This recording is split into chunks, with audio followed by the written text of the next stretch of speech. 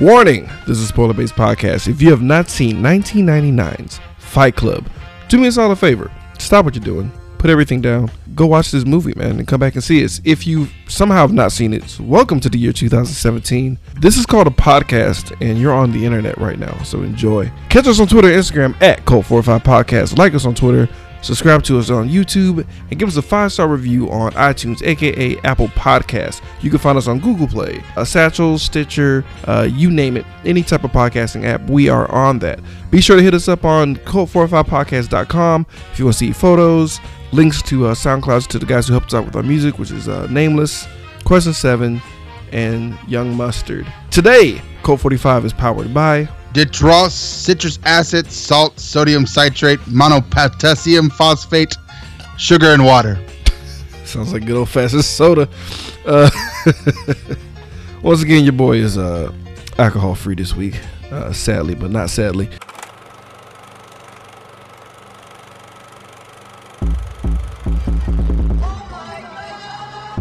You are now listening to Cult 45, the only cult movie podcast that puts air on your chest.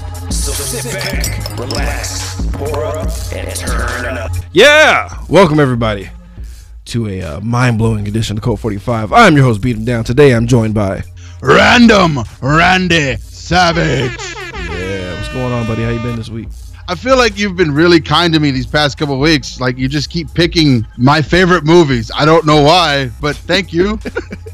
Just trying to get you relaxed, man, before we get into the fucking horrible movies like Martyrs.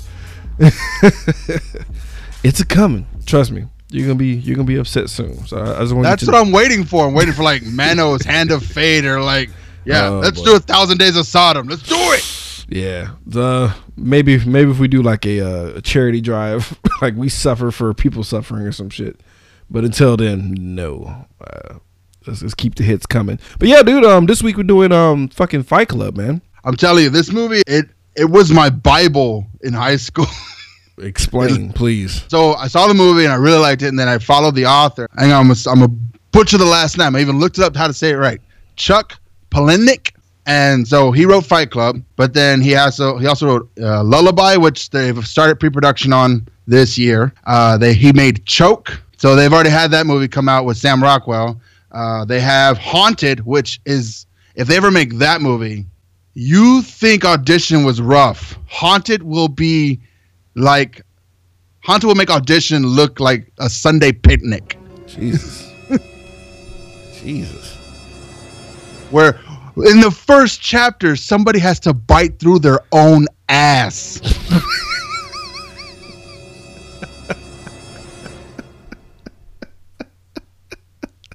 What? Yes. All right. Well, from this guy's mind, we have 1999's Fight Club. Wow. I have to read that book because that is, man, holy shit. I hope she's skinny, or he. But no, he is forever skinny because they tied his esophagus to the bottom of his asshole now because he was almost literally disemboweled by a pool suction. Oh yeah, that's a real thing. Jesus, ugh. That's a real thing. That's a real thing. Don't put your booty hole on them jets, folks. That's a nice little PSA for you. Because you will have to bite your own ass to get out. Jesus. I didn't know you. I was thinking like butt cheek. No, you meant like, I meant inside the meat. Oh God, let's get off this subject, man. Let's start this fucking movie. But Fight Club. It's the best. God, it started it all. Oh Jesus. This movie, the rights were sold for $10K, bro. Fucking glorious. Really? Yeah. Well played, Fox. Well fucking played. You bastards.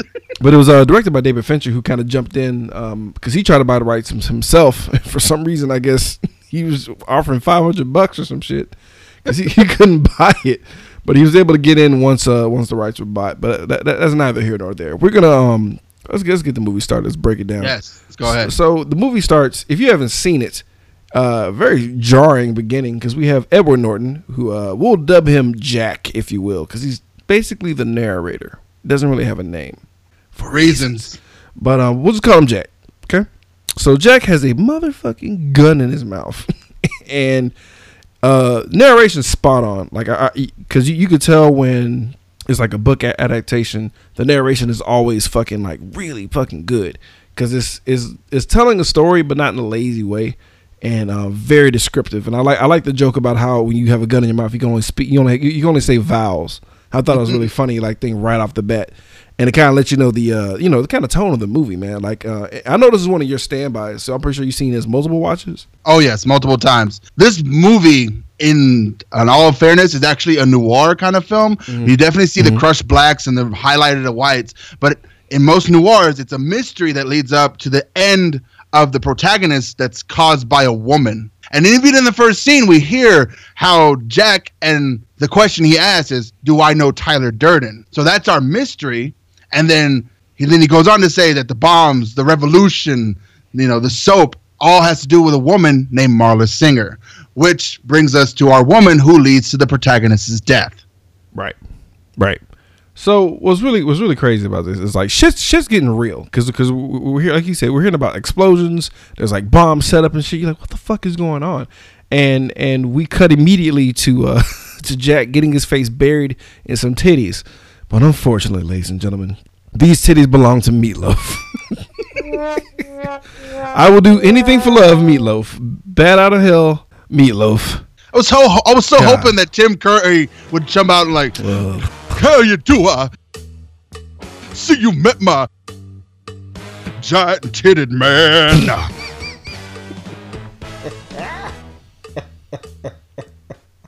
It was fucking gross. But man, I just couldn't. That was a tough image to swallow. Bob with breasts, man. Like very endearing character, but just oh boy, it was a lot to swallow. You could do nothing but feel bad for the guy. And they throw you thrust in, like right into the middle of this crazy ass situation, and you're trying to figure out what the fuck's going on. But before they do that, he's like, wait, let me pull it back a bit, which I appreciate it, Jack. Thank you very much. And he basically lays out how, he's kind of empty inside. He's a shell of himself, and he suffers from insomnia, and he was trying to figure out ways to get through it. So he's talking to a doctor like, dude, I'm really hurting right now. I'm trying to get some pills, trying to do some shit. Doctor's like, fuck you and the pills, homie.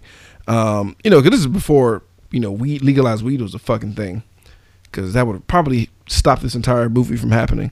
Let me not get on my soapbox on that, but yeah, that's what I was thinking. It's like if this doctor had just tossed him like 6 pills, that would have been the end of this movie. Yeah, just like credit.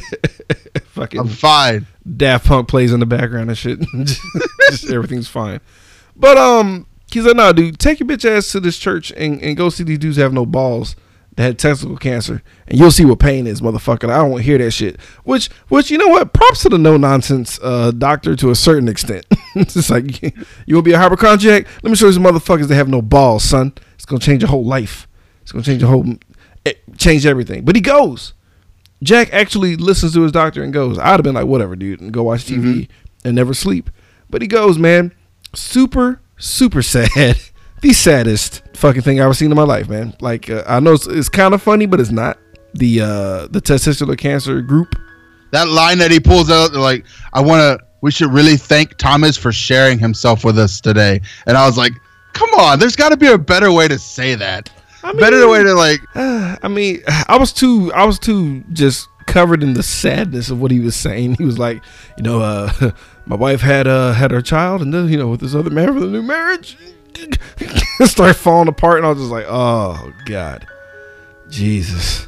They get into the part of the meetings where it's like one-on-ones, right? Where it's time to hug. So here comes. Honestly, if you're not okay and you're super sad, you're in a men's only group. I guess the guy with the biggest titties is the best one to have to hug, right? I guess. Yeah, sure. Because it feels like a woman, kinda, and then it's just like through the whole movie, I prayed Bob wouldn't go to jail, because if he went to like hardcore penitentiary jail, that's literally his ass. Literally. My milkshakes bring the boys to the yard. Boy. 10 times. It's 10 times bigger than that. 10 times bigger than the dodgeball scene. Way worse. Way worse. So like I like how Jack is hugging Bob, and like Bob's crying it out. I like how you get like it's probably like the most natural ways I've seen exposition of a character come out. Because it makes sense. It's not necessarily forced because they're in a group just sharing a one-on-one. So he's like, hey, I was a juicer. The roids fucked me up. It gave me cancer of the balls. I had lost them. And I have to take hormones. Therefore, the side effects of these big-ass titties. I mean, nipples and everything, bro. It's fucking hilarious. I like how Jack just fucking breaks down, dude. He legit cries. He completely opens up and like cries a Rorschach like fucking painting on Bob's chest. And he's like, he's feeling kind of revitalized to where he's hooked on going to like grief counseling meetings. Right. Like he just goes and like just pretends he has whatever affliction that he has and says, much of nothing and just feeds off it. Well, to be honest, I mean, I feel like as a natural pain reliever is in tears. And the pain that he had inside that he couldn't define that was keeping him up at night was being alleviated by just letting go of that emotion, just releasing whatever kind of tension he had that allows him to sleep. Right, and he slept like a baby, which was like hilarious. But it's kind of sick how he was like, in a weird way. It's like he's not really there for them. It's mainly for him.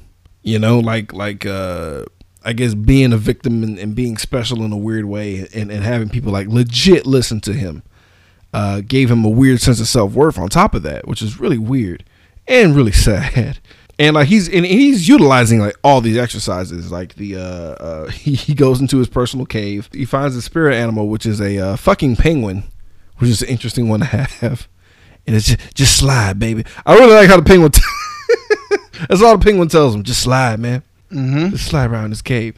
And here comes Marla Singer. Weird little bit of trivia. They literally had to get the rights for this name because Marla Singer at the time of 1999 was only one person that exists in the United States of America. So they couldn't be like, oh, the names, these are just a random. It could have been any Marla Singer. No, that was the Marla Singer. They had to talk to that one chick. Like, wow. Legally. Yeah. Yeah. Like you would think it's a common name, but it is apparently not. It might still only be one Marla Singer in America, which is crazy. Crazy. Like, that's really crazy. Like that's one of the rare times this ever have happen. But, yeah. What can you do? They want to get sued. They literally had to go find her to talk to her to make sure shit wouldn't get out of hand. So, enter Marla Singer, played by, what's her name? Helen Bonham Carter. Yes. I find her attractive and then I don't sometimes. Yeah, when she's not covered in white paint makeup and which is always, especially since she's working with her husband Tim Burton, and it's like she's either covered in white makeup or crazy hair flying everywhere. I really liked her in The King's Speech. See, I didn't see that movie. Like she plays like a duchess rather than the queen. She's going to be the queen regent eventually, and she becomes like the stoic character that like she's the ground that he walks on as he tries to get through this other kind of affliction he's dealing with. No, I got you. Well, see, it's a good movie. But see, the thing with her is like she's like Betty Boop if she did heroin. Yes, that is exactly how she looks all the time. Yeah, it's like I'm conflicted. It's like, yeah, I mean, yeah, but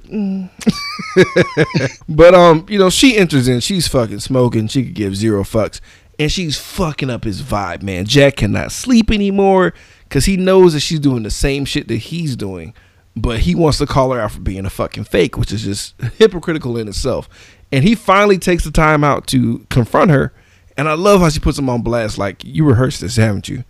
And he's like, what? He's like, so how's it going so far? And they hit a stalemate because it's like, if he rats her out, she'll rat him out. Thus, conflict.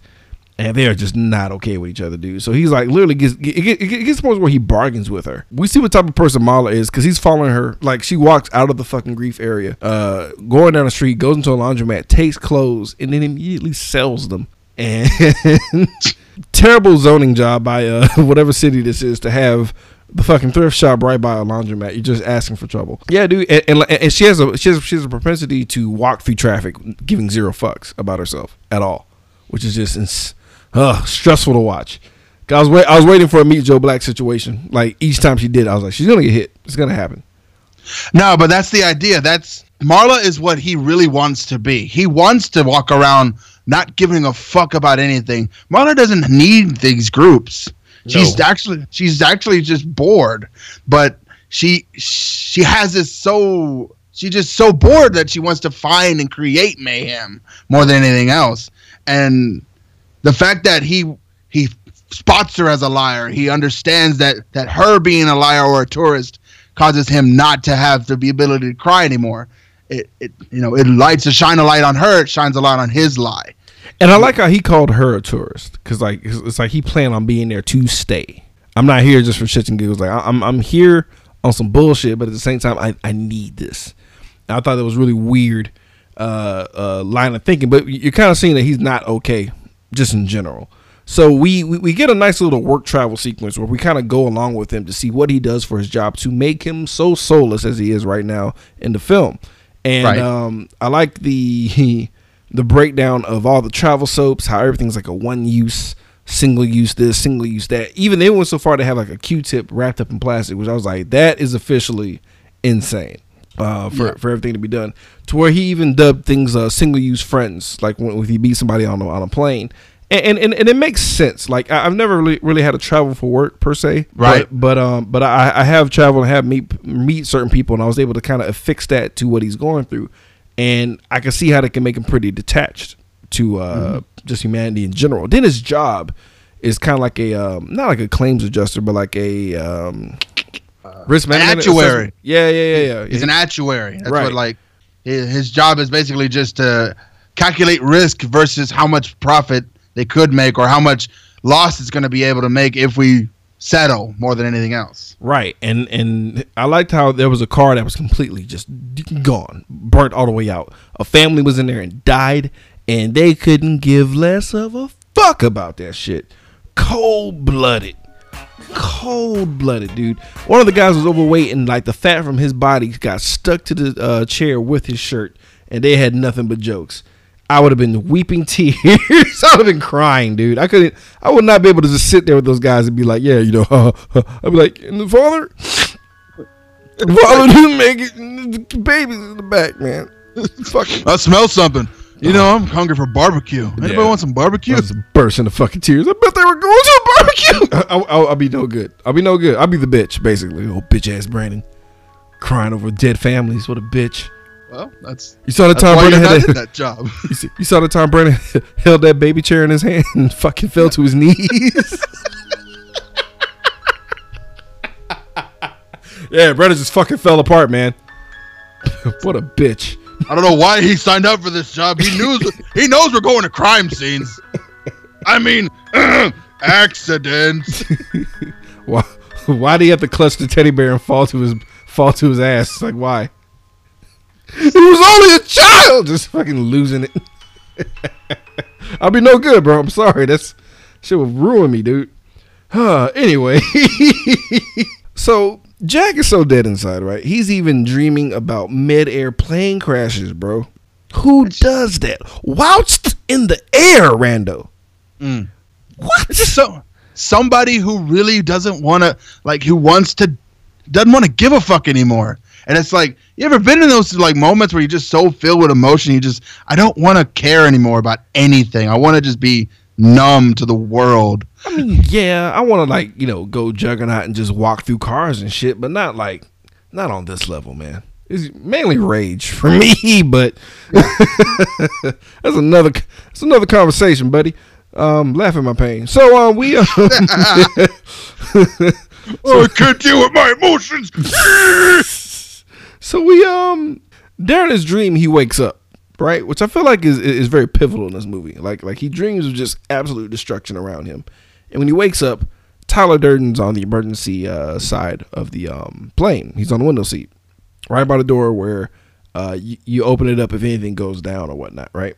And I loved how they had a conversation of, well, hell, I mean, you want to switch seats? i.e. you want to take responsibility for what's about to happen from here on out, which I really liked. Right. Really liked.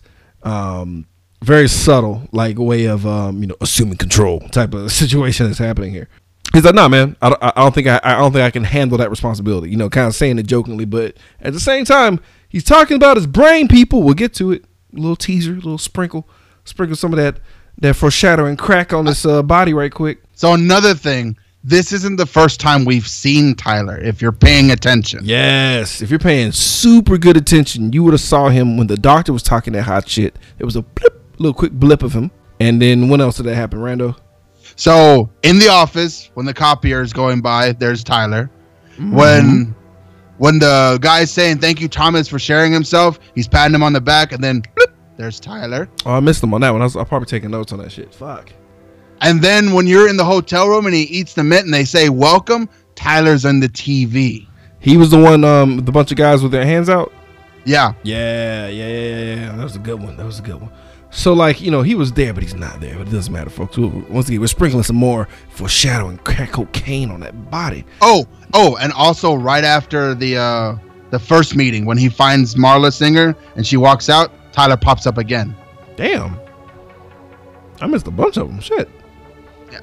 I thought I was sharp shit when I caught the doctor one. But I saw a bunch of, like I said, not my first viewing. I've seen this a lot. So he probably took like 2 notes. Yeah. But yeah, man. So like he's going home now, right? Finally. Yeah. After he gets the card from Tyler Durden, and then Tyler walks off into the sunset. There's something about his luggage, and he's like, "Was it ticking?" No. Modern bombs don't tick, but if a thrower finds a piece of luggage that vibrates, then they have to call the police. 90% of the time, it's an electric razor, but every once in a while, it's a dildo. Oh, snap. And he's like, we're not trying to say it's your dildo, but it's like, oh, God, he's just doing him dirty, man. So his shit sucks right now, so he can't get his bags. So he's going to go home, right? No big deal. Except he can't go home because his fucking apartment blew up. All of his cherished items from IKEA has flown out of the fucking window from this huge gas explosion. Now, what's really funny when you really think about it was how much he valued that IKEA furniture, because he was so dead inside to where he identified himself by completing his condo and completing his wardrobe. So much so that he talks about it later on at the bar when we get to that point. But one thing I thought was really interesting as an observation was the way that he looked at his IKEA magazine while he was on the toilet earlier in the movie. He held the book sideways like it was a porno mag. Right. Which is like, that's sad. Moving on. Nice little observation there, folks. So he goes to call on the payphone, which does not exist anymore in these days. He goes to call Marla first because they exchange numbers during this entire psycho walking through the traffic shit. And he hangs up on her. He gets cold feet. And then he calls Tyler, right? Which I feel like is another interesting little tidbit of what he was willing to put up with. I think at this point, Jack can't handle his shit anymore, so he has to lean on Tyler, somebody who he thinks is pretty cool. It was a little more foreshadowing.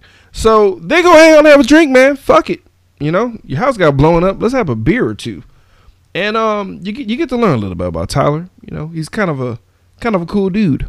He speaks only in monologues. Literally. This whole movie is an actor's wet dream because it's all monologues. True. What do you ask him? Like, does he know what a duvet is? You know what a duvet is? It's a blanket. It's a comforter. Right. Like, why do I need to know that in the hunter-gatherer sense of the word? No reason for me to know that. So what am I now? I'm a consumer. I'm only built now to buy things. War, poverty, death, and destruction. These things don't concern me anymore. It's for TV channels and Martha Stewart and Viagra and Elixir and stuff like that. But it's all nothing. It's meaningless. The guy who's telling this guy his identity is wrapped inside of that it was all bullshit. And that's not you. You should be glad that it's gone. But he's like, but that's just me. You know, maybe it's not you yet, but that's just me. Right, which is really interesting how he kind of pegged him already and like knew that he valued himself through his shit. Right, which is really interesting. Also, the fact that when his refrigerator exploded out of his apartment, he had all condiments but no food. Everything that would I guess facilitate actual substance, but not substance itself. Moving on from this shit. So Tyler's like, hey man, I want you to punch me as hard as you fucking can. And you're like, whoa, what the fuck's going on? Is this how the Fight Club starts? You know, if you're just a simple-minded person watching this movie. And we get a little backstory about Tyler before this punch is initiated, because we need to learn how cool this guy is, how much of a badass free spirit this motherfucker is. So No, we need to know how much Tyler's a crazy madman. Literally an insane person who just likes to cause mischief more than anything else. back when they had projectors and reels, he would splice in kids movies a dick or two, or a little bit of fucking. Just a real quick moment, like where you wouldn't notice it. Like, I don't know, through the rest of this movie that happens. But it was a penis, straight up penis, just flashing in a kids movie. Now, mind you, why is there a kids film being shot late at night? Remember how he works at night? Yeah. So why is there a family at a night? Whatever. They had a Lego movie showing at like 9:30 at night. That's night. That works. It's not late night. You know where I'm. But it's not like he works from 2 a.m. Like, that would make no sense if like there was a family theater like at 2 o'clock in the morning. It's like, and we're gonna show Cinderella now and penis. So regardless, so also he he pees in soup and shit and lobster bisque, jizzes in it possibly, but he's a really shitty waiter as well. But like in a really fancy restaurant to where every man wouldn't give a fuck about him. They wouldn't be appalled. It's like, yeah, fuck those guys. So like he's made in a way to where you'll like him. So we cut back. He's like, hey man, fucking punch me. The shit looked kind of real. It was kind of funny looking. I actually believe that Edward Norton did punch Brad Pitt in the ear because it was a mess up, and they just kept it. Yeah, the shit looked fucking hilarious. Like I didn't look it up to see if it was or not, but that shit looked really fucking heinous. It was like a sickening thud right into his fucking ear, and he did not enjoy it. And he gut punches the shit out of Jack, and they proceed to just fight. They just have a little script scrap, and oddly enough, it's a good time. Was it a way of pent up homoerotic sexual tension? Possibly. I don't know. Just throwing it out there. I just don't throw fists with people for the fuck of it. But why not? I do. I engage fisticuffs all the time with my fellow man. But so he finally gets back to his house. Mind you, I don't give a fuck what the hell's going on. I don't care if my house exploded. I don't care if Knight Rider drove through my house. I don't care if Gypsy Danger fell through my fucking apartment complex. I'm not staying in that fucking house. That was disgusting. It looked haunted, number one. It looked haunted, number one. Number two, I swore Annabelle was in there. The doll and the spirit. Just like, it just looked, dude. Like when it rains on you inside. Fucking, the water looked like doo-doo. Like, no. Negative, bro. Negative. You couldn't, I don't give a fuck you can't. Please, try to sell me on that house to stay there for a minute. Just 1 minute? Yeah. Well, what if I told you that if you stayed in this house, here, just walk inside the house with me and I'll tell you exactly why you should stay inside this house. No, see, that's when you get stabbed by 15 crackheads, bro. No, negative. It's a trap. No way. Yeah, bro. No way, dude. I'm sorry. Like that house is fucking gross. So time is progressing because they're having a grand old time somehow. I would say one benefit to living in the house, I'll be fucking skinny as shit because I'll be afraid to eat anything in that goddamn house. Because rats and roaches like just fucking orgy banged on everything. Nothing was safe. Moving on. So house is gross. Needless to say. Oh, also their basement's flooded forever, and it's like, no, that shit stank, bro. Oh yeah. God, they putting their feet in it. Moving on. I'm sorry. This shit is gross. So we get Tyler in the tub having a conversation with Jack about their dads and their how much they suck and how absent they were and how they had similar dad stories and stuff. Mind you, keep in mind Tyler's in a tub that is probably filled with brown water. Just want to throw that out there. So clearly Tyler Durden has a UTI as we speak. So gross. As time progresses, as his pee burns, more and more people are like kind of getting involved with this back bar brawl type shit because they fought behind a bar, and two dudes found Tyler and Jack beating the living crap out of each other, and for some reason they were intrigued. I'm assuming everyone's pissy drunk and it's like after last call, right? Or this place doesn't have a last call for this to even like be a manageable idea. This is where we have it to where they go into the basement, right? Right. So like they're doing like they show up to this bar, and now it's to the point where they're going inside, right? So like everyone's doing the fucking Fight Club nod, which is like a thing that's gonna happen throughout the rest of this movie. So they do the nods and shit, and then we have a guy who looks like Old Man Logan lead him into the fucking if Old Man Logan and Neil Diamond had a baby, basically. Yeah, I know what you're talking about. Irving. That's the guy. Yeah. So, fucking Logan Diamond leads him down to the basement, and we get the famous, rules of Fight Club. Right. The first rule of Fight Club is you do not talk about Fight Club. The second rule of Fight Club is you do not talk about Fight Club. Third rule of Fight Club, someone yells stop, goes limp, taps out. The fight is over. Fourth rule, only 2 guys to a fight. Fifth rule, 1 fight at a time, fellas. Sixth rule, no shirts, no shoes. Seventh rule, fights will go on as long as they have to. And the 8th and final rule, if this is your first night at Fight Club, you have to fight. Before we get to the main scene where Tyler sets up the rules, this is where we get the name Jack from. Because there's a Reader Digest novels about Jack's medulla oblongata and Jack's colon. I get cancer, I kill Jack. But then also they have set up these questions about if you could fight anyone, who would you fight? If you could fight a celebrity, what celebrity would you fight? Justin Bieber. That's a good one. Mine's really easy. I'm pretty sure you can guess it. No? Donald Trump. Donald Trump. Donald fucking Trump. I would fight the fuck out of him. I would want someone to actually give me kind of a challenge a little bit. I feel like I feel like Bieber would try really hard, and I would have to restrain not to kill this person. Just negative. The only thing I'd be trying is to knock his hair off if it's possible. I just want to see if a right hook can take off his hair, and if not, then I will persist to try some more. So I'm on the watch list now. But if there was a historical, if there was a historical figure you can have a fucking brawl with, who would it be? Julius Caesar. What? Explain. Yeah. So not only is he the leader of a great army, and an empire, he also bedded Cleopatra. So I think the ability to take that guy down would have been really cool. You trying to swoop in on some Cleopatra action? Yes. Now I'm gonna whoop your ass, Julius. I'm taking your fine ass black bitch. I'm gonna take your woman too. I'm gonna take it too, baby. Get ready. It's a tough call. It's either Teddy Roosevelt or I forgot the other guy. I had somebody in mind for a while, but Teddy Roosevelt, I feel like that's a fight.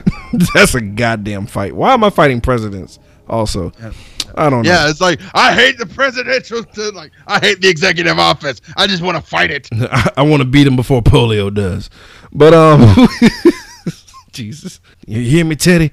You bitch. I'm gonna say you be speckled bitch, but I couldn't get it out. But there is one more. It's it feels like there was one question. If you could fight anyone that you personally know, who would it be? I don't have anybody I personally know that I want to fight, honestly. I mean, I do, but I wouldn't broadcast it either. No, he's not that important. So it's it's nobody that was on the show. That's a hint. Everyone who's on my show, who's ever been on my show, I would not fight.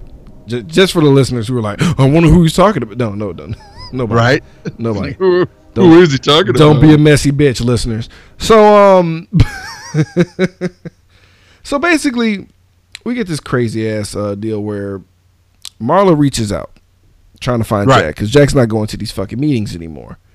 And you're like, oh, isn't that kind of sort of sweet? And then weird sex dream, weird CG, Matrixy, music video sex scene out of nowhere where we have Marla getting just, I'm assumed, plowed by the freeze frame action that's going down. That's interesting that you said Matrix. Why? Because that's how they shot it. Oh, so they have the scene with Brad Pitt and Helena Bonham Carter getting in positions of the Kama Sutra, and they shot it like the slow motion scene in the Matrix with the ring of cameras around them. Nice and hilarious. So, God, they need to film action porns like that. That'd be amazing. So that would be amazing. Here comes the bullet shot. Oh, now it's not cool anymore. As it lands on our forehead in all 360 degrees. So, moving on, my friends. We get Jack waking up in the house and shit, and boom, Marla is actually in the house. It's what? fuck's going on, dude? And it's clear that she smashed Tyler, right? And Tyler comes down in this goofy ass fucking robe with some mugs on it. Funniest thing ever. It looks super comfy though, but dirty as fuck. I know it smells like old dishwater. Yeah, dude. Like, so they smashed. And you could tell Jack's a little bit in his feelings about this shit. Also, what happened was like, cause you'll never realize how I met her. And Jack realizes, cause when she called him to check on him, see where he's at, she was kind of going on about how she's gonna kill herself and how many drugs she took, and Jack couldn't care less. So he puts the phone on the goddamn, not on the hook, but on top of the phone to where it wouldn't hang up, so she'll just think she's talking to him still. And then Tyler comes around the corner and hears it, comes and finds her when she's trying to she was basically drugged up to the point where she was, she could die. She falls asleep.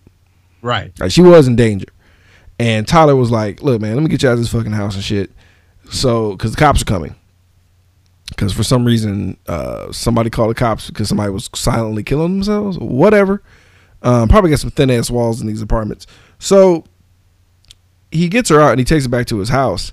And she's like, I can't go to sleep. You got to find a way to keep me up. And Tyler gave her that dick.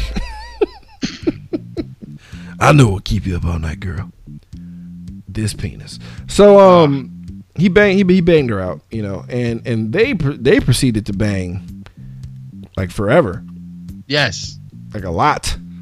4 times if you noticed in the toilet. Yeah, and that was like time lapse. So like they were going for a while, just straight meat slapping, dude. And they were like unabashedly loud about it. Didn't care, you know. Number one, didn't care about the fragileness of the house. They were literally rocking the Casbah, bro. Like it was some legit shit going down. But that's how I would love to actually have sex with somebody. It's just like I wanted to do it so hard it breaks the floor below me and then just falls down as pieces of the ceiling. Yeah, I'm all about it. That's not my fucking house. You ain't doing that shit in my establishment. You fucking make ass paste that shit back on the roof. You better fix that shit. But I'll be afraid, honestly. Afraid of my power. But I'm lying. I'll be so proud of myself. Oh, this mighty dick that I throw down as Thor's hammer. Rock monsters crumble at the might of my.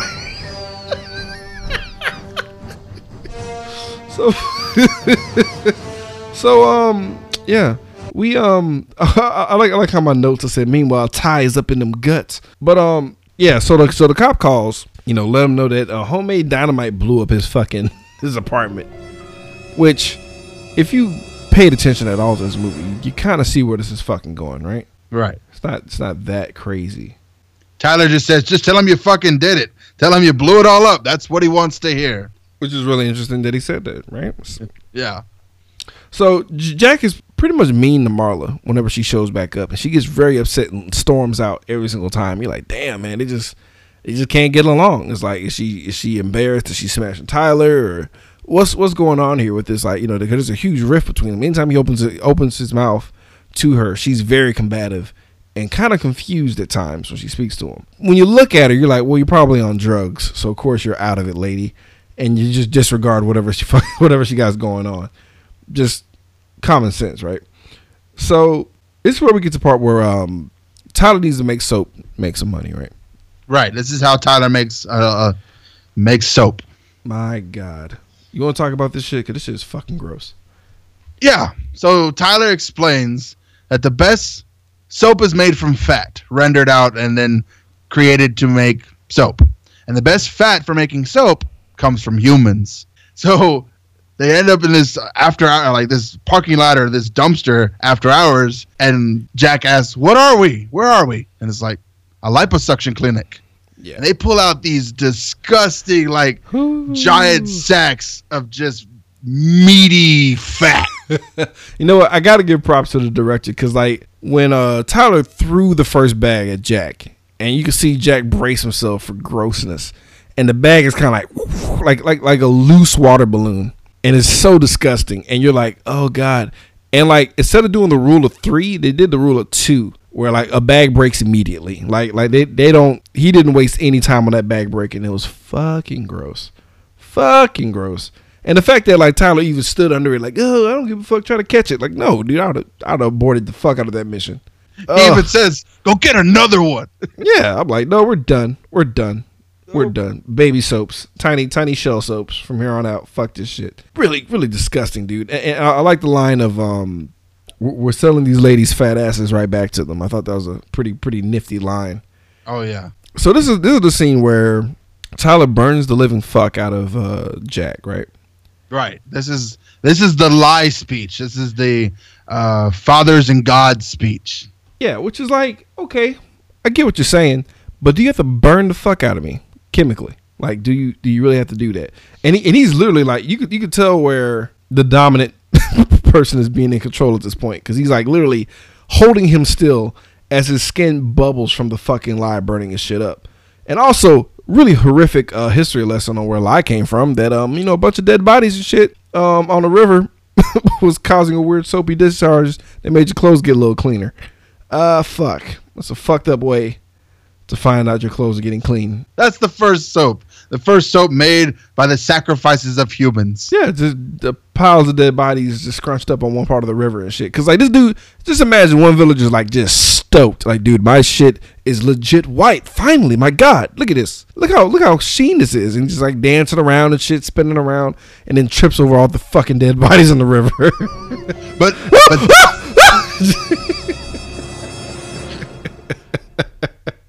But that's another part of this movie that we're trying. That's underneath it all is we don't get better. We don't move on. We don't become astronauts and engineers without the sacrifice of others. And that's what he's trying to like get through the main character and the audience itself is someone has to be sacrificed for others to push forward.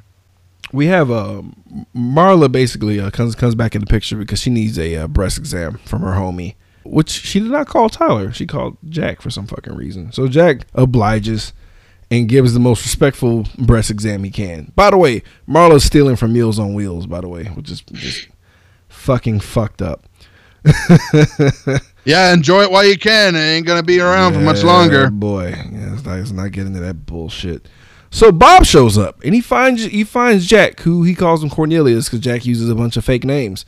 You know, it turns out that Bob actually joined the fucking Fight Club, but he goes on different days. That's why Jack never knew. It's fucking crazy. Right. And we're learning that the legend of Tyler Durden is growing, where like people are saying all types of crazy shit, like, I heard he was born in a mental institution type shit. You know, like shit's getting serious. And it's not once a week anymore. It's like a damn near everyday thing at this point. This is where we get we're the middle children of history speech. Well, before we get there, in one of the rules of Fight Club, it says no shirts, no shoes. And the reason you see Bob with a shirt is because the fat suit that Meatloaf is wearing is very noticeable without a shirt on. So that's why we had to keep his shirt on. You know, they actually set up a prosthetic for him to have his shirt off. Oh, really? I didn't know that one. Yeah, like they actually were gonna do it, but he was so drenched in sweat with the bodysuit itself that they decided not to. They decided not to do it because of that. Plus the fact they felt it might be a little too fucking much. Yeah, because it was they had one ready to go, but they're like, this is gross, and they just we don't want them big old things flopping around. That's fine. Thank God, thank the Lord, thank the fucking Lord. So here comes Lou, mob guy, right? He owns the building, real piece of work, and he comes in and fucking goes Sopranos, all up in that bitch, and Tyler's fucking with him, kind of antagonizing him to kind of take a swing at him, and Lou obliges. And I've never seen a dude who I wouldn't assume would whoop any ass whoop some fucking ass. Beats his. I was shocked. I was like, oh, I'll be damned, punching the living shit out of him, blood everywhere. I've never seen this before in movies. Having the script flipped on you so fucking hard to where this guy's, Tyler is fucked up. Blood everywhere. He's laughing, sounding like the Joker almost, the way he's like handling this shit. He's laying on the ground. Lou turns his back, which was the biggest mistake you can ever do. And Tyler grabs him whilst blood's pouring out of his face, bleeds into Lou's mouth, yelling and laughing. You don't know where I've been, Lou. You don't know where I've been. And I love one of the reactions from the guys from the Fight Club just barfing at me. just fucking Erlen, dude, because that's literally disgusting. That's like the worst. That honestly and truly, because like this was like in '99, I was like, man, I'm not gonna fight anybody. So he's victorious because like he's like, hey, let us use the fucking building. He's like, fine, whatever, what the fuck, I don't care. Honestly and truly, I feel like that would not have gone down like that in real life because his Lou had a goon with a gun, and I'd have been like, shoot this motherfucker. He would have got shot in the face. And I'd be like, nobody saw fucking nothing, or I'll kill all you. And then that'll be the end of it. And I'll get my fucking basement back. And I'll go straight to the clinic and get tested for AIDS. Yeah, but it's like one gun, and there were, 30 guys in there? And imagine this one is their leader, the one who's laughing, bloodied, and beaten on the ground. Do you really want to mess with 30 guys almost could be like this fucker on the ground? Yeah. No. Yeah. You don't have enough bullets. I know maybe 15 out of that 30 don't want to get shot. That's true. Yeah, I'm not that fucking brave. Let's rush them and sacrifice some of us. Negative. Fucking negative. But that's just me. But so after he's quote unquote victorious, and Lou and the goon leave, Tyler comes up with this idea for a homework assignment, which is the first of many, to pick a fight and lose one. So I was like, that's weird. Fuck this club. I would have quit right in and there. But so they oblige him. And we get like a funny montage of people like fucking with people trying to fight them. But obviously normal people don't want to fucking fight. So you see them like really trying to get them to fucking brawl with them, and nobody wants to do it. Except like they had this one preacher, like this one reverend or something. Like, yeah, like a priest. who just didn't have his heart in it, man. But he kind of gave him a fight, but kind of didn't. It was kind of funny to watch. This is where we get to the fake robbery scene, which is very important. Another human sacrifice. Right. Now, in the book, that you read it, correct? Yep. So, like, I heard that he was really about these sacrifices. That he wasn't such a kind-hearted spirit, sparing lives. No, he actually, like, pulled off a bullet just to show that it was actually going to shoot someone. It was a real gun. He even like, encouraged killing at some point in the book, didn't he? Yeah. Tyler's mindset is, well, you got to crack a few eggs if we want a revolution. Right, because I also heard in the book that it was more so not necessarily freeing the world, but freeing the world and him being in charge of it. Right. Which is really interesting, really fucking interesting, but completely different take on this movie. Because, you know, the movie has to make people likable to a certain extent because they don't want you to not buy the movie later. So people got to be likable in some sense. So he has his gun in the back of this poor Asian guy's head. And it's fucking with him, asking him all these life questions and shit, making him like super sad. And he's like, what you want to do with your life, motherfucker? He's like, oh, I want to be a veterinarian. He's like, what the fuck you doing? Like, this is how you want to die, behind a fucking corner store with a conveniently placed Mountain Dew machine that you can't stop looking at? I couldn't stop looking at that fucking Mountain Dew machine. I couldn't. Sorry. I'm serious. I was just like, I'm thirsty. But he was like, no. He's like, well, bitch, get the fuck out of here. If I find out in 6, because I know where you live now. If I find out in 6 weeks you're not a veterinarian, you're gonna die. And like Jack is like, dude, what the fuck? He's like, man, this guy's gonna like, tomorrow's gonna be the best day of his life. Watch. And I'm like, I like how Jack is like, oh, I see his genius and I see what he's doing. It's like, nah, it's still a dick move. You could have had that conversation without a gun in his fucking head. Like, you could have still talked to that guy, sans gun, and got your point across. Well, it's like that question that people ask you: gun to your head, what would you rather do with your life? Literally. So literally, you gun could just to your head. You could just say gun to your head and just I'll be like, I'll think about it. But whatever, man. No, but that fear, because like that fear is a good motivator to get him going to do something. Well, call his parents, man. You know what I mean? Whatever. I like how you're trying to justify this psychopathic behavior. I also know that monologue pretty well too. That's I know you do. So Jack talks to Barlow, right? Barlow comes downstairs again, and she knows Jill that her and Jack's about to get into it, and she's gonna leave. And Jack's like, nah, man, you know, just stick around. You don't have to leave right away. And he asked, you know, because Tyler's like wearing her ass out, and that's all he's doing. And she's like, he's asking like, what are you getting out of this? Which is honestly, second watch, really cool to watch this movie. Right. Really fucking cool, because it's like, no wonder she hates him so much. But like being sincere as possible. He's like, hey, like, what are you getting out of this? And she's like, what are you getting out of this? And I like how she's being literal. Right. Because, you know, we'll get to it. She's, whatever.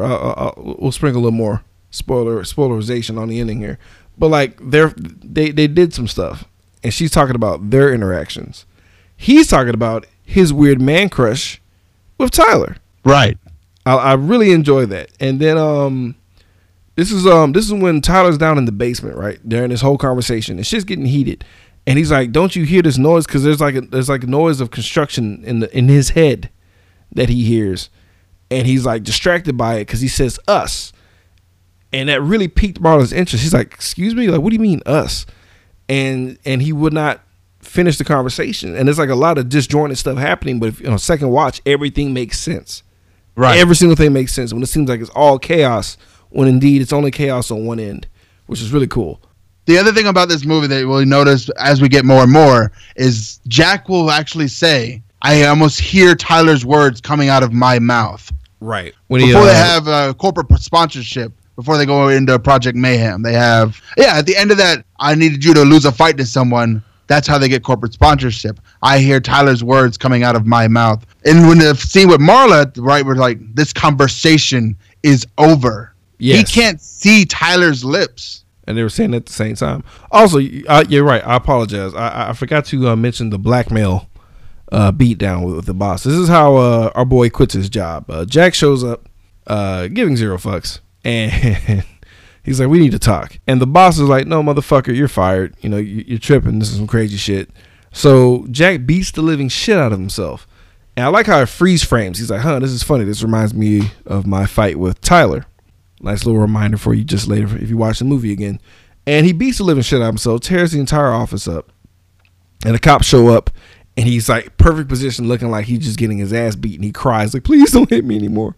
So they pay him off, and it works. Which I'm like, get a camera in your office, bro, so you never get fucked over again. What about all the hookers and blow that you bring to your office? I mean, that's you can't a have fair that point. That's a fair point. That's a sacrifice you makes. But sacrifices all up and down this thing. Gross. So we have these applicants showing up, right? And right. Shit's getting kind of serious, man, because these homework assignments are getting more and more serious. And now we have this one guy who's outside to be recruited. Now Jack is like, "What the fuck is going on?"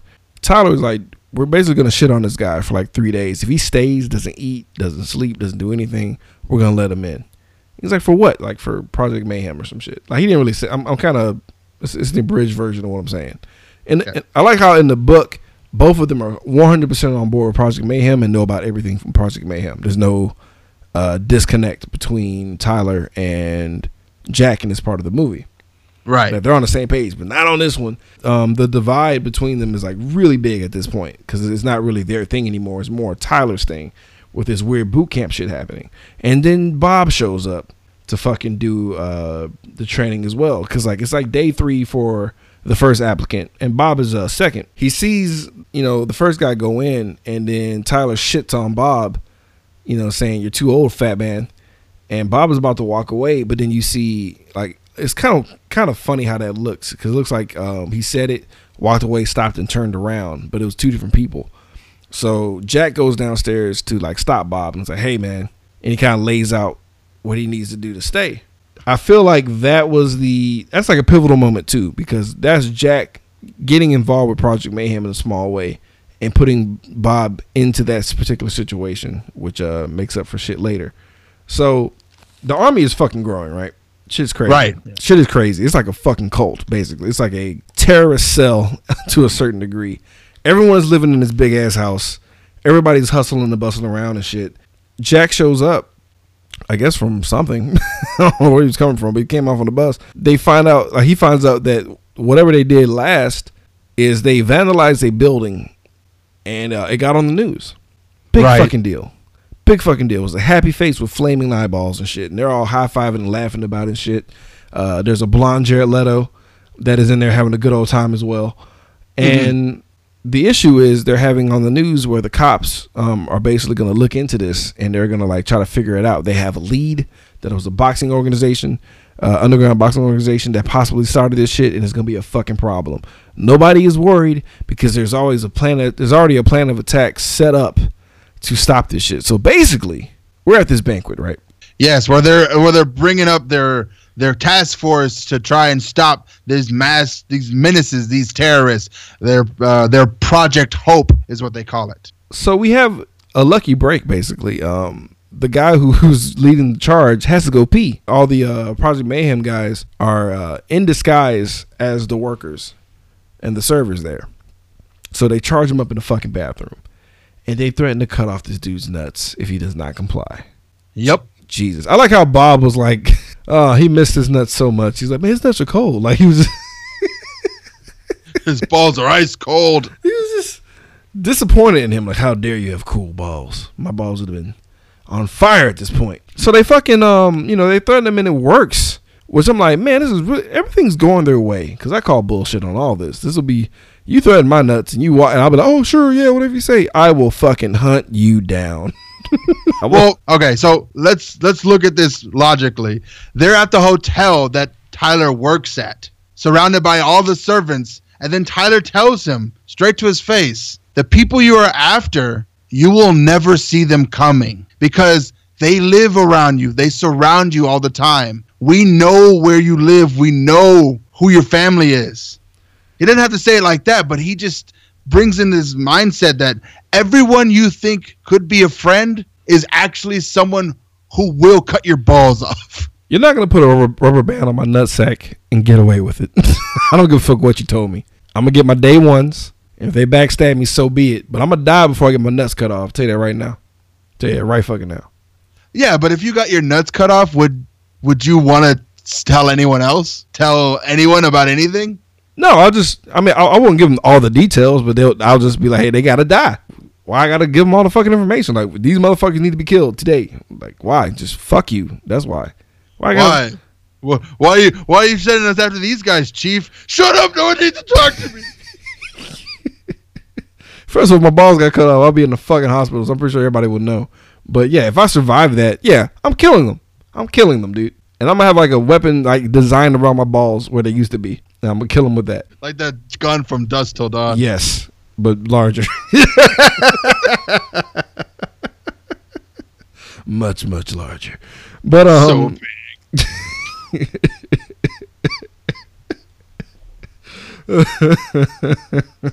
Fucking howitzer. Just anyway. Look at my dick cannon. Nice.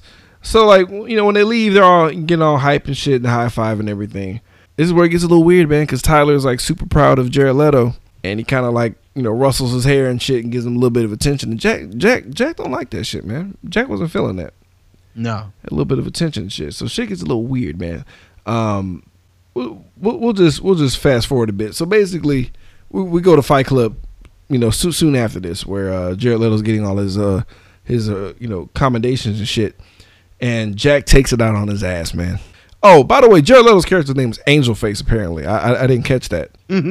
Yeah, not anymore. No, I think I really feel like he was blonde for a reason, right? To just like be such a stark comparison to how much blood was on his face. You can see all the blood on his face. Like, there's no hiding through brown or black hair. You see how bloody he is, and he destroys him. Like, knocks his teeth out.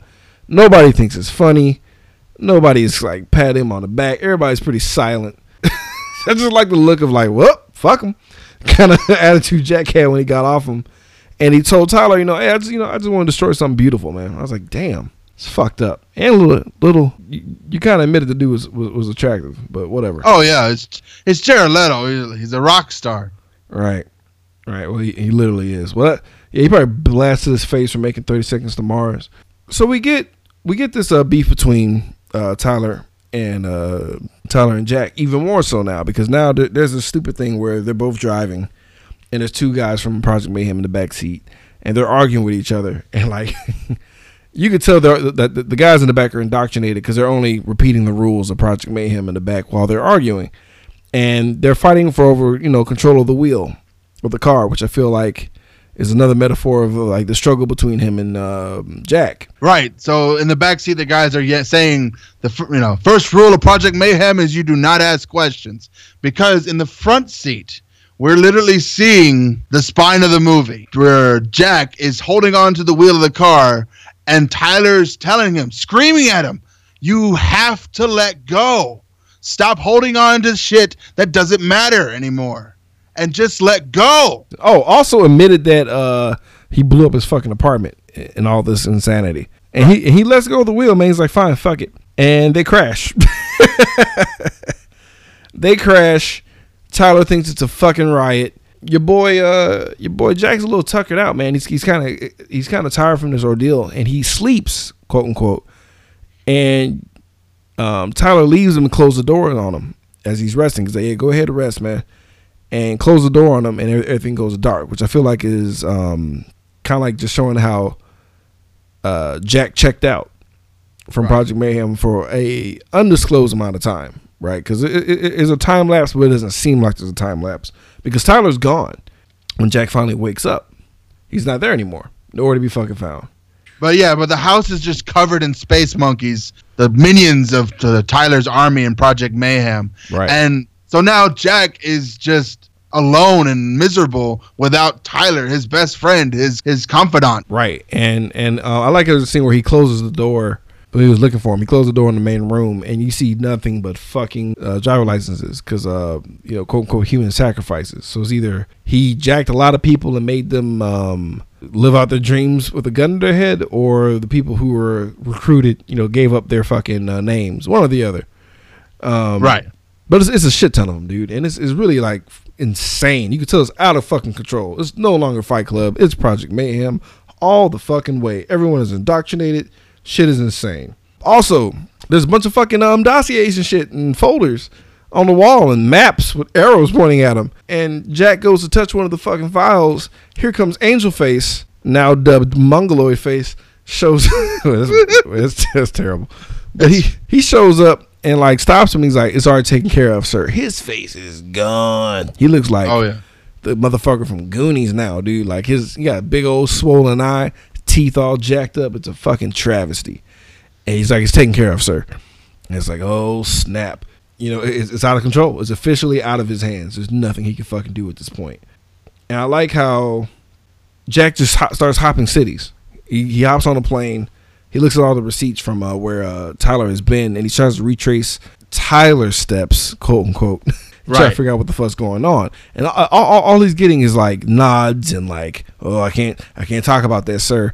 Everybody kind of like freaking out around him because they know he's the head motherfucker in charge, right? And there's this one dude who has a. First of all, I call bullshit because if your neck is destroyed and you got to wear a halo, you're not going to work to be a bartender. It's just not.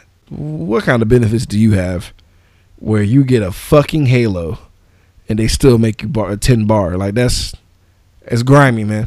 I just love the fact that like, hey, Dave, you don't really have to come in anymore. No, it's fine. The doctor said it was fine. Yeah, but can you even like make drinks with that thing on? Yeah, I can serve beer. Jesus, my arms aren't broken. Yeah, but you can't.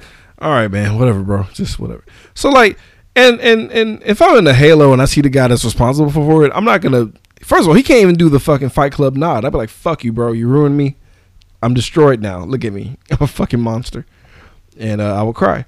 But he was happy to see him and shit. And he's like, "Yeah, dude." But he broke the rule. I don't know because his spinal columns are fucked up. He lacked the spine to keep a secret. But the guy in the Halo basically lets him know that he's Tyler, and he's like, "What?" Like, it didn't make sense to him because he's like, first of all, who the fuck are you? I don't know you. But he's like, I know you. He's like, well, who am I? He's like, you're Tyler. Like, what? Fuck out of here. Get the fuck out of here. He's blown away by that shit. He goes back to his his hotel, right? Right. And he calls up Marla, and it's like even more apparent that he is indeed Tyler Durden. Because he was kind of talking to her, and she's like, "What the fuck are you talking about? Like the fact, like, did we make love? Did we have sex?" He's like, "What?" And she's annoyed by him because they've been smashing this whole time. Because he is Tyler Durden. Tyler Durden is Jack. Jack was never his name. We just gave him the name Jack because he was just a narrator. He never had to name the whole fucking movie. He is Tyler Durden. Edward Norton's Tyler Durden. Fucking Brad Pitt is Tyler Durden. I can't make this more clear for you folks if you're listening. It's insanity. What is we gonna do? Shit's crazy, man. And then Tyler pops up out of nowhere with a shaved head. Like I told you not to talk about us, man. I mean me. I told you not to bring me up. Told you. And like, if you're stupid, you don't know how to watch movies, you realize that's not really another person. Because how the fuck did he just magically show up with a shaved head and fucking Mad Max gear on? You just don't. And I like how the whole terminology of changeover happened at this point, right? Right. Which I thought it was funny. It was a nice little fourth wall breaking thing. It's like, yeah, this is the point in the movie where shit happens. I go to sleep and shit changes without me fucking knowing. It's like, oh, okay. So when Jack, the narrator, wakes back up, he finds out he's been making phone calls while he's been asleep. So he then goes back to the house, and the house is empty, except for the folders and the dossiers that are left behind with the addresses leading to the phone calls that he's been making. So now he goes and he needs to like clear the field. So what he does is he talks to Marla first to try and get her safe, because she's the only one who knows Tyler isn't a god. Tyler isn't a demon. Tyler's human. He can be destroyed. So if Tyler can be destroyed, then Project Mayhem stops. So like he goes to the cops to like turn himself in, and it almost works. He lays the whole thing out. The one guy who's been calling him about the arson shit with his apartment is like, okay, let me look into this. Unfortunately, the 3 other guys that's in there are a part of Project Mayhem. And they're like, this is an amazing gesture, sir. We're really impressed by this gesture. And I'm like, what? And he's like, yeah, well, you said if anybody talks about Project Mayhem, we got to take their nuts. And in the back of my mind, I'm like, what? But he's the leader. Well, yeah, but it's like, so Tyler is so aware of himself inside of the body of Jack, of that he set up contingencies. Yeah. Like dumb contingencies. Like, well, I'm Tyler Durden and I'm gonna say this. He's like, yeah, he said you'll say that. He's like, okay, oh my God, I'm not. And it's just like every single thing you try to do. Yeah, well, yeah, he said you you'll do that too. And in the back of my mind, I'm like, this is still stupid. You know what I mean? Like, I get that they're indoctrinated. I get that they're part of the culty vibe and whatnot. But like, this part was kind of dumb to me. I buy it. I couldn't buy into how drunk, like how just dumb they were to be like, oh, we got to take our supreme leader's nuts. How is that a gesture? What is that a gesture of? Like, what? So in the book, he explains that a man without his nuts really isn't kind of a man anymore. And when he speaks, no one believes him because he's not even a thing. He's barely a notion.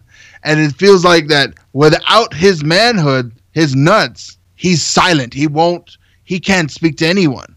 And it seems, like I said, it's like, if you didn't have your nuts because someone took them from you, yeah, you'd kill them. But if you had to explain that it was like a massive conspiracy to take your nuts, no one would believe you. I can't wrap my brain around that one, bro. I'm sorry. That one bothered the fuck out of me. But luckily, our boy Jack got out of there, or Tyler, whatever the fuck. Edward Norton at this point was named the actors. So Ed, luckily this dude, because I saw the gun my damn self. One of the cops had a gun just dangling out of his fucking holster, and I'm like, grab that motherfucker, and he sure enough did, and he got the fuck out of there. Threatened him with a lead salad, which is never heard that shit before in my life. I'll give you a lead salad. Like, ugh, boo, you're not good at talking shit. It's like, we definitely know you're not the leader of Project Mayhem with that line. So he's running for his life. Oh shit, I forgot to mention this. Bob died. Jesus, this is when shit really got out of control. Because they had a plan. This is before all this happens, folks. I'm sorry, we're out of order. They had a plan to basically blow up a corporate spear sculpture thing and have it roll into a Starbucks, essentially, to just say fuck you, Starbucks. And everything was going fine until Bob got shot in the back of the head, and it kept his skull cap on until they brought him to the back to the compound. And when Jack pulled off his hoodie, like the back of his head just fell out, and it was fucking disgusting and hilarious at the same time, but really gross and sad because I really like Bob, man. And it sucked that the dude with the giant titties got killed. This is embarrassing. Oh yeah, and also that's Jack's fault because Jack could have let him walk away because he failed the trial, but he cheated and let him know how to get in to include him, and basically he murdered him. And everyone was really like kind of like fuck it to the body, and was just gonna because I forgot about this. Tyler was kind of training them that they're nobodies, that they're nothing, Yeah. So the fact that he died, they were kind of over it. Like, well, we got to bury him in the back. And he's like, no, his name is blah, blah, blah. Robert Paulson. Robert Paulson. Thank you. Jesus. He's like, his name is Robert Paulson. And one of the guys is like, oh, I think I get it. Only in death and Project Mayhem do you have a name. It's like, shut up. Shut up, everybody. So they started chanting his name is Robert Paulson. His name is Robert Paulson. This cult vibe is off the charts. So back to where we are now. Edward Norton is running his ass off in his drawers because they took his pants off, trying to cut his nuts off, to go to one of the buildings to stop the bomb. First of all, he finds the bomb super easy in a van. Real easy. Yeah. And he's trying to take out the wires. But here comes Tyler Durden's Brad Pitt version. Here comes Brad Pitt to kind of fuck shit up, to get in his head and make him second guess himself as he tries to disarm the bomb. Also reminds him that there's 10 other bombs, or 9 other bombs, including the bombs he's trying to defuse, and how it's not going to fucking work. So we have this weird internal boss battle that ensues. Mind you, while Brad Pitt is attacking Edward Norton in this part, his shirt is a little wife beater. Is composed of nothing but nudie mags. I did not catch that one. You remember seeing the words brown sugar, or there was black sugar? That's what I saw. I was like, okay. Yeah. That was the name of an old school black porno mag publication. There's several more on the shirt, but the lighting hides it. Just throw that out there for you. But yeah, Brad is whooping Ed's ass, and I like how they show the camera, just in case you're still stupid and don't realize they're the same guy, showing how it's Edward Norton beating the living shit out of himself, right? Right. Which is insane. So he whoops his ass and shit. So he comes to, because he lost to his own brain, folks. So like, this also has my favorite line in the whole movie, where Edward Norton loses his gun in this fight, but beforehand he gets a couple shots off, and it's like, okay, you are now firing a gun at your imaginary friend near 400 gallons of nitroglycerin. Right, and I'm not sure if I know what the 400 gallons look like, but they would not fit in that fucking van. I'm just gonna throw that out there. Just saying. But why you always like burst my bubble there? Oh, you burst mine. I'm talking about my ball sack vendetta. You're like, actually, you would be in fear. Like, fuck you. You don't know me and my hypothetical ball assault. You don't know shit about me, man. You don't know me. You don't know how much I don't care about my balls. But take these nuts out. Shit. Jesus. So they fucking took him. I mean, they took him. He got him. He tied him up to a chair, put a gun in his mouth. Like, we get right back to the beginning of the movie. Very disappointed Edward Norton losing to imaginary Brad Pitt. It's very sad, very pathetic. But nonetheless, at this point, it's kind of a mind fuck here, where he realizes that Brad Pitt's not holding the gun. He's holding the gun. And he has the power. So he essentially shoots himself in the fucking face. Where I'm like, oh, he killed himself first viewing. Like, oh my God. Jesus. Brad Pitt's like, what does that smell? It's the back of your skull, homie. You are dead. Tyler goes down. Edward Norton is finally free. He's Tyler Durden now, 100%. And right on time, here comes Marla, because Marla got snatched up by the goons, right? Right. And I like how she's all up in his face. Like, who the fuck do you think? Oh my God, your face. Because there's a hole coming out. Point to, like, you know how you eat a sweet tart and you always point to that part of your neck that's like in the back? Yeah, that's where the hole is, folks. He's fucked up. He's trying to talk like, yeah, okay, yeah. Trying to talk and shit. And he's basically telling everybody to get the fuck out, go downstairs. He'll meet him and shit. He's like, hey, I'm good now. Don't worry about it. Even though there's a hole in my neck, I'm fine. We're going to figure this out. But, and before he got to finish, all the buildings start blowing up. The plan is succeeding. All these buildings, by the way, are vacant because, Tyler Durden's a good dude. And everybody on the inside made sure that no one was around in those buildings when they blew up. All these buildings are connected to banks. The whole plan was to have these banks collapse and everyone balance goes back to zero, which I'm sure maybe in 1999 that's how it would have worked, but it would not happen like that now, thanks to the cloud. In the book, the plan was to blow up a building, to fall on top of a museum with Tyler inside to die as a martyr. Right. What? Like, why? How does that make... I prefer the movie, man. I prefer the movie's version, where it's a little bit more political. Well, so did the author. The author himself actually stated that he preferred the movie version rather than his own book. Ain't that some shit? Damn. So as these buildings blow up, Marla and Tyler are holding hands, and we have some music play at the end, and that's the end of our movie. That's it. Penis. No. Oh yeah, a little quick flash of that dick. I thought that was funny, actually. Just a quick flash of penis. It wasn't quick. It was forever for me. I was like, huh. Ah! Oh god. It's in there too long. That was way too long. That was like 6 frames at least. But that's the end of our film, man. We fucking did it. We got through it. That was a long one. It's a long movie. So I'm gonna have to try to trim this episode up a little bit. But let's get into our tallies, man. Let's figure out how many poor souls were actually freed from their fleshy prisons. Let's get into the body count. That body count. That body count. Technically 1. Yeah, technically 1. And an imaginary friend. And 1 spectral body. So yeah, only 1 died. Unfortunately, it was good old Bob. He got 2 double D titties and lost his brains. And shout out to you, Meatloaf, who died yet again. And this is the second time Meatloaf died on Code 45. He died as Eddie in Rocky Horror Picture Show. And now he died as Big Titty Bob. Oh, rest in peace, Pizzab. Maybe he just likes to die. Maybe.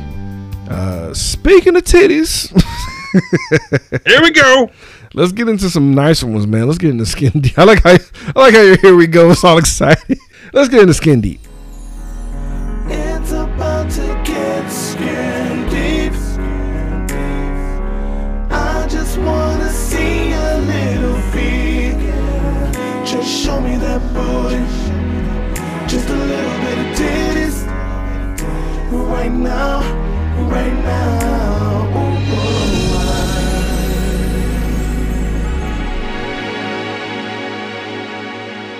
So we have 1 pair. Oh, yeah, just the 1. Yeah, just the 1. Woo! Just the 1. Good old druggy titties.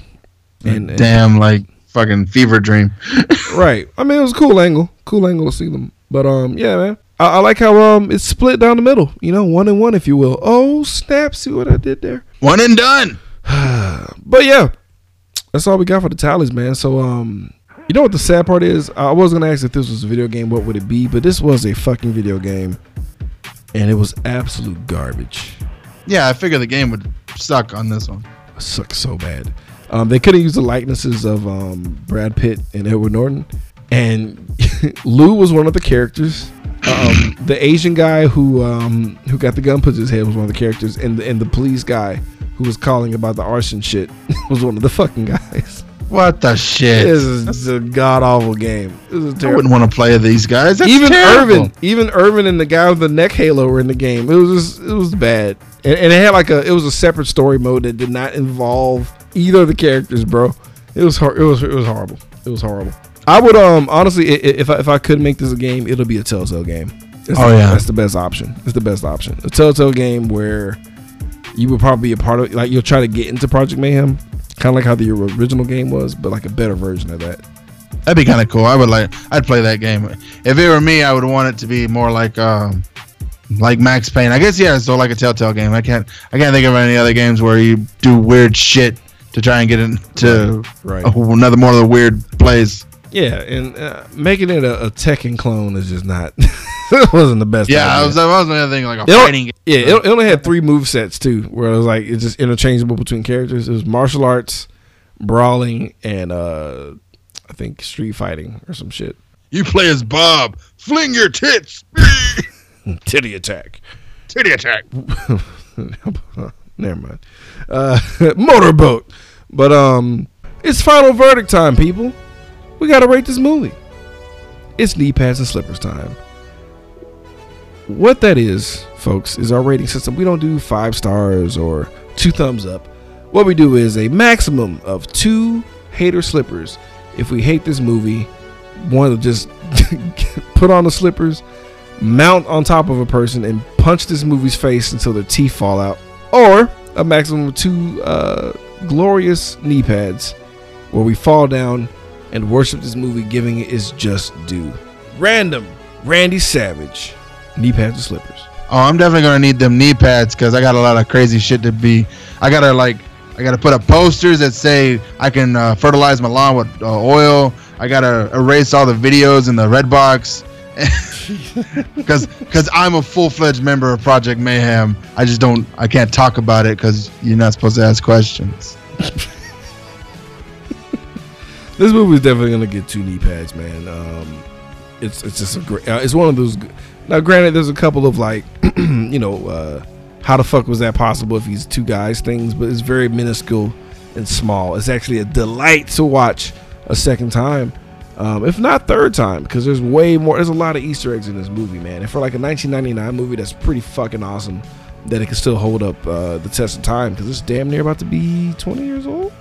Oh yeah, they had their 20th anniversary recently, a while ago. Can't remember right now, but yeah. Wait, is it? I thought 2019 would be their 20th. 19. Oh yeah, never mind. But I know. I bought the 15th anniversary Blu-ray. That's all. I was gonna say bootleg. Bootleg. Yeah, I bought a bootleg. Special edition I had to keep bootleg. the spirit of it. Nice. I'm not paying for that. Not paying corporate money for it. Right. But yeah, man. This even though Pepsi was all throughout that fucking movie, but yeah, man. That's the end of it, man. We fucking got through this shit. It was a 2-hour movie, so naturally this episode would run a little long, man. But yeah, man, this fucking movie ruled, man.